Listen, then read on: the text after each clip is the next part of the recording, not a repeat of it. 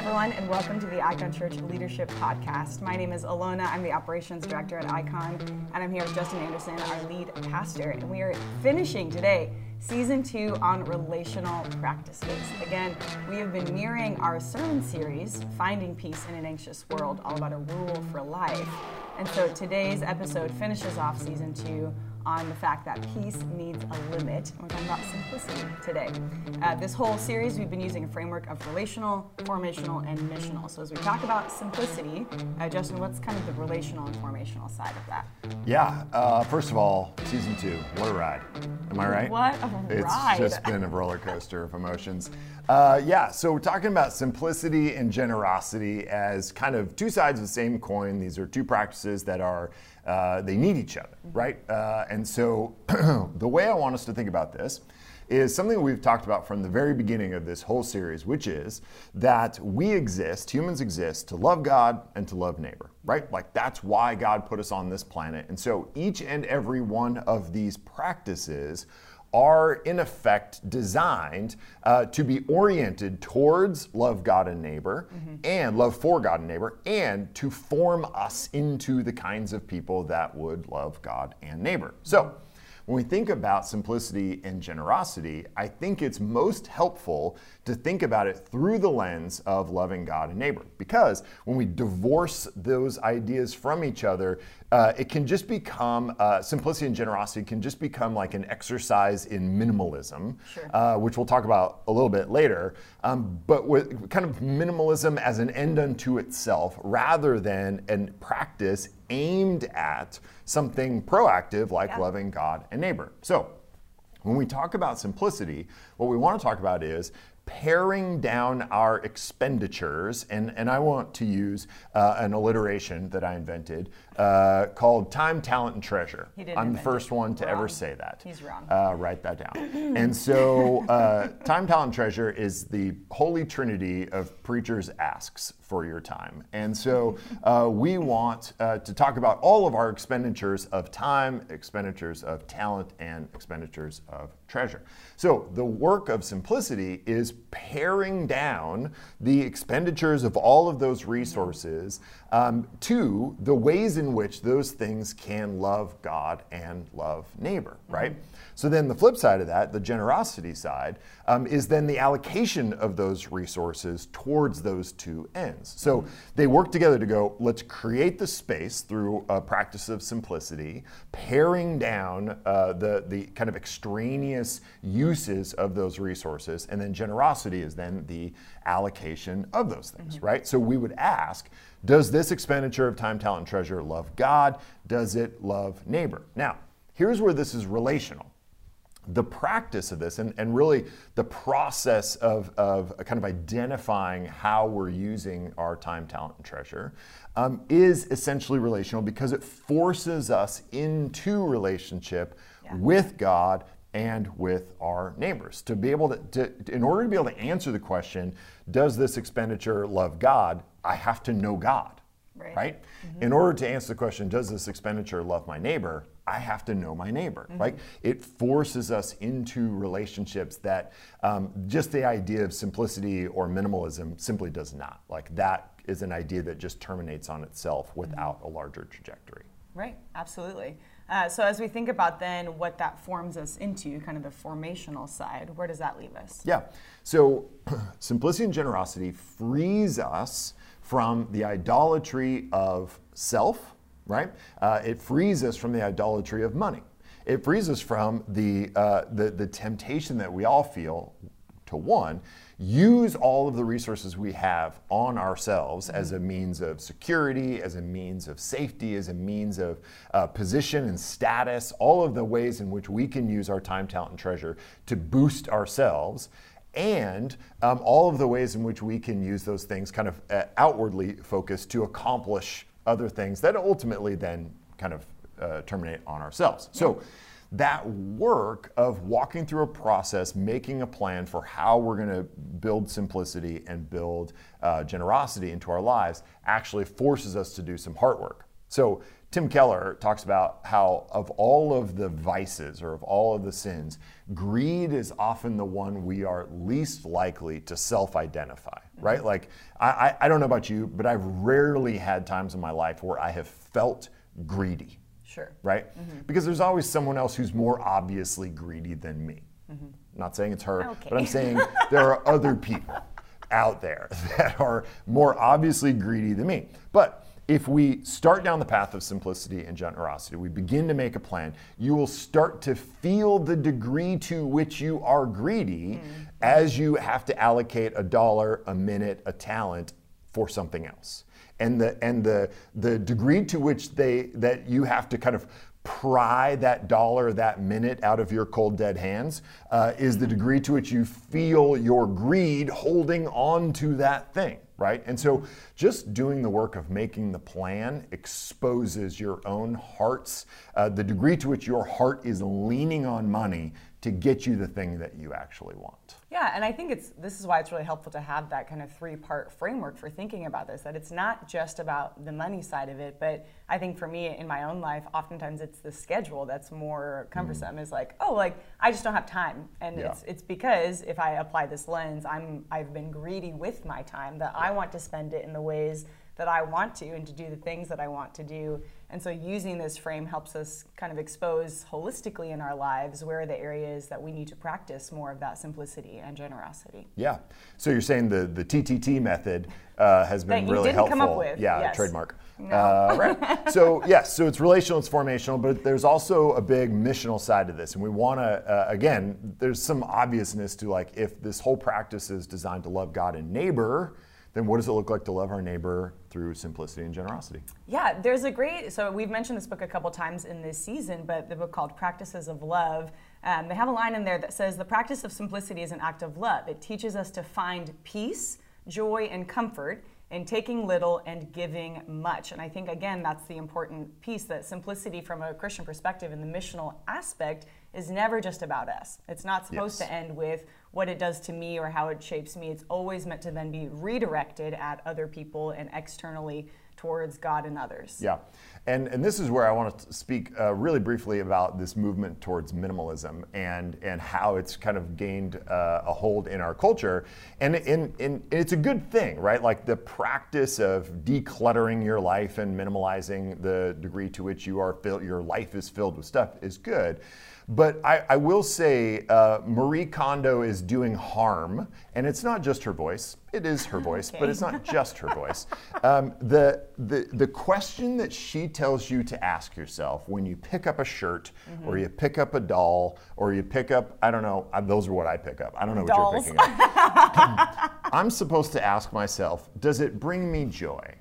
And I'm just telling you, that's the wrong question, because that question's about you. And it's about that thing, and its purpose then is implicitly, pretty explicitly, she's telling you, that thing exists for you and for your joy.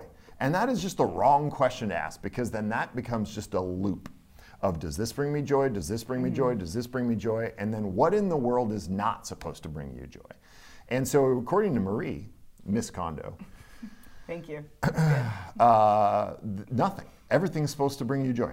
Everything is supposed to bring you joy, and that's a death trap, okay? So this is why we ask better questions, and where minimalism falls woefully short of a biblical frame for simplicity and generosity. The question is not, does it bring you joy? The question is, does it love God, and does it love neighbor? Yeah, and I think as we've been talking about what this then exposes in us as we try to make a plan, as we try to make this a practice in our lives, is I think it has the opportunity to expose, and again, borrowing here a little bit from Practices of Love, but this idea of luxury versus lavishness. So there's an opportunity in our lives, and again, we have the privilege in the Western world to be able to have nice things. And so it's not necessarily that it's all about like, I can't be comfortable or I can't have nice things, but that idea of finding the line between that and extravagance, where you have something that starts to border on kind of that, it's all about me in the end, it's all about selfishness in the end. Even to this point of kind of squandering, where we take what God has given us and we kind of use it recklessly for whatever we want, and don't ask ourselves that hard question of how is this then loving God and loving others? Yeah, and honestly, lavishness and squandering should not even be Christian categories for us. That's just not, that in no way does that reflect the stewardship that God calls us to, right? Like, nothing you have is yours. It's not your time. It's not your talent. It's not your treasure, right? Like, it's just not yours. You're borrowing it, right? Like, you're literally on borrowed time, okay? This has been given to you to steward, and Jesus is really clear about that. Like, you are a manager of God's creation. You are a steward of his creation. Therefore, it has a purpose that isn't about you, and you don't get to dictate that purpose. Yeah. So there is no category for like, well, I'm going to squander this, or I'm going to live in luxury on this. Like, no, those are not Christian categories, right? Like, you've been given a thing for a purpose. Now go do that thing for that purpose. Absolutely. And it's, again, constantly bringing it back to that question of how can every piece of that time, treasure, talent be used to honor God and love my neighbor more and more fully. And that final quote from that Practices of Love book, that we're supposed to use our wallets and pockets for his glory, not our own, I think reminds us, again, to just have those one-liners as we make this plan and this practice in our life, to kind of check ourselves in those moments. Am I using this, am I leveraging this for God and for the love of others? Yeah, TTT. TTT. So C.S. Lewis has this great line. As he does about most things. Yes. Step one of sermon prep is, what does C.S. Lewis say about this? C.S. Lewis in Mere Christianity has this great line about giving. And it's one that is really, really practical because some of the simplicity, generosity stuff exists on a spectrum, right? And we want to push it to the side of the spectrum that gives us as much leeway and freedom as possible and enjoyment of God's creation, rather than the other end of the spectrum, which is the more ascetic end of the spectrum, which says it's all, we got to give it away, we got to live poor. Lewis says this in Mere Christianity: I do not believe one can settle how much we ought to give. I am afraid the only safe rule is to give more than we can spare. In other words, if our expenditure on comforts, luxuries, amusements, etc. is up to the standard common among those with the same income as our own, we are probably giving away too little. If our charities do not at all pinch or hamper us, I should say they are too small. There ought to be things we should like to do and cannot do because our charitable expenditures exclude them. Okay, so here's the thing I know about our time, talent, and treasure, is that we are master rationalizers. Oh yeah, for sure. Master rationalizers. She is so good at rationalizing. I'm personally attacked. It's honestly remarkable. So we can take a quote like that and figure out how we are being pinched. And there are people in our lives who spend on these crazy things. I mean, I only have one boat. I don't have two boats. This guy has two boats.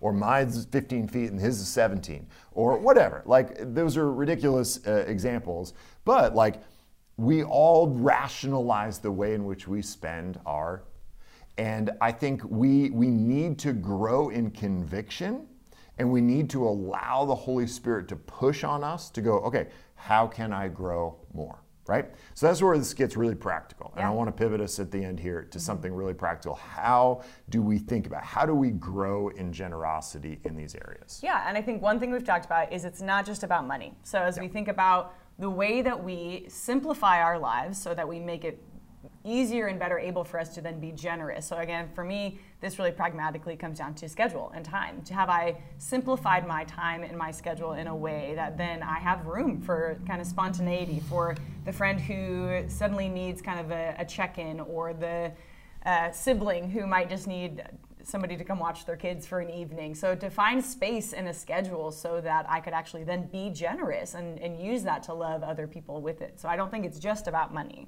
No, but it is about money. Yeah, for sure.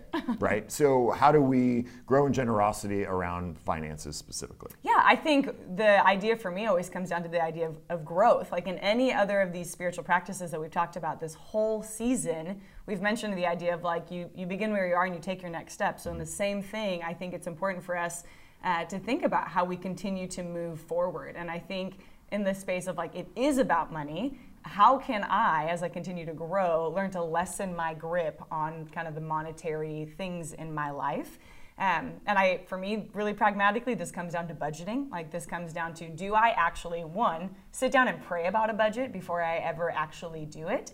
And recognize that posture, again, is one that orients me to say, is the money that I'm about to allocate to these different categories actually being used in a way that loves God and loves others? And again, it's super pragmatic for me. Like, when I sit down once a month to look at that spreadsheet, is it actually being done in a way that gets to love other people? And I don't think that there's a too pragmatic side of that. I think that that's just part of the necessary thing. I think a really pragmatic side for people to wrestle with is part of tithing as well. Like, to that piece of Lewis saying, like, is it actually putting you in a pinch? Does it actually, can you give more, or are you not giving more than people who make the same amount of money as you? And I think for any believer, that's just a question to ask ourselves repeatedly, not to ask ourselves once and be done, but to constantly be asking ourselves so that we continue to grow in that way. Yeah, totally. So, does all of this mean that I can't buy myself a bougie cup of coffee? For your sake, I hope not. Yeah, me too. Here's the thing. This is all in tension with the fact that God has given us His creation to enjoy. And I wanted to push really hard on one end of this whole idea, because we are master rationalizers, and we are likely to take any inch that the scriptures give us about enjoying God's creation and rationalize our way into this is what we should be doing, and everything I do is enjoying God's creation. So I want us to feel the push of the Spirit and push of the Scriptures towards simplicity and generosity, and remember that enjoying God's creation in a way that honors Him is a way that we can love Him, right? Like experiencing God's creation of time, talent, and treasure with thankfulness, with worshipfulness, and not just mindless consumption, that we acknowledge in the moment, like, this comes from God. This moment, this minute, this time, this dollar, all of it comes from God. It's for God. Just that process alone can really love God. But I would also say this is a moment for us to build practices in our lives to remind us to be thankful, and to remind us to orient all of our resources towards the love of God and others. So, for instance, when you buy yourself that bougie cup of coffee, maybe you also buy somebody else a cup of coffee, right? Which is going to be a dent in your budget in a way that will keep you from, overspending on yourself, right? So those little practices, little rules that we can put in our lives help kind of form and shape our behavior in ways that then kind of form and shape our hearts. Now, we might argue, well, isn't that legalistic? No, it's not. Legalism is when you do things believing that they will make God love you more or accept you more, right? We've expanded the definition of legalism to say any good thing we do on purpose. That's crazy. That's not legalism, that's obedience, right?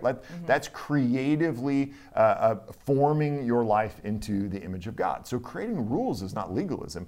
Thinking that those rules earn you the love of God, that's legalism. Don't do that, that's dumb. But just making rules to help remind us, that's just smart. Yeah, and so again, we'd encourage you to really pragmatically think about that. Think about your budget. Think about what does it look like to increase the percent of money that you give away each month? Think about your schedule. And as you map out each week how you spend your evenings, what would it look like to actually think intentionally about giving up some of those evenings, some of those moments to spend with others? And really do one thing each week that you don't want to do, but that loves somebody else. Yeah. If you're married, that should be probably pretty easy to figure out how to do that. One thing that you don't really want to do, but your spouse loves and needs, do that. Don't tell them that you don't love doing it, because that kind of ruins it, in my experience. But bummer. Do it anyway. On that note, that's the end of season 2, folks. Oh, we made it. Soon. Wow. It was soon. so good. I know. Wild ride. Wildest ride in the wilderness. We thank you so much for tuning in with us. And we'd encourage you, again, as we've talked really today about make this pragmatic. If you haven't yet, go to iconchurch.org/rule4life and download the template there. It's going to create an opportunity for you to pick certain practices and think about the relational, the formational, the missional, and how you're actually going to apply that and practice that. So again, iconchurch.org/rule4life. Grab that there, download it, and make sure that you can create for yourself a rule of life to practice. One quick note as we end season 2, which I thought was great. I mean. But one thing I will say is that we got a little bit away from our primary focus of being a leadership podcast. So you can expect future seasons to be a little more laser focused on leadership and what that looks like in the church, what that looks like in the workplace, in the home. So just as a future note, we will be less tied to sermon series, in fact, not tied at all to sermon series, and discussing leadership topics. So teaser for season 3. Super exciting. Leadership. Be pumped about it. We are taking a short hiatus between seasons, so just kind of stay tuned. We might have some bonus content this summer, but we'll take a break between. Sounds fun. Wow. Between seasons 2 and 3. So wherever you're getting this content today, rate it, subscribe to it, share it, and then let us know what you think, and we'll see you when we're back. Thanks for tuning in. To see our show notes and other episodes, head to iconchurch.org/leadership podcast.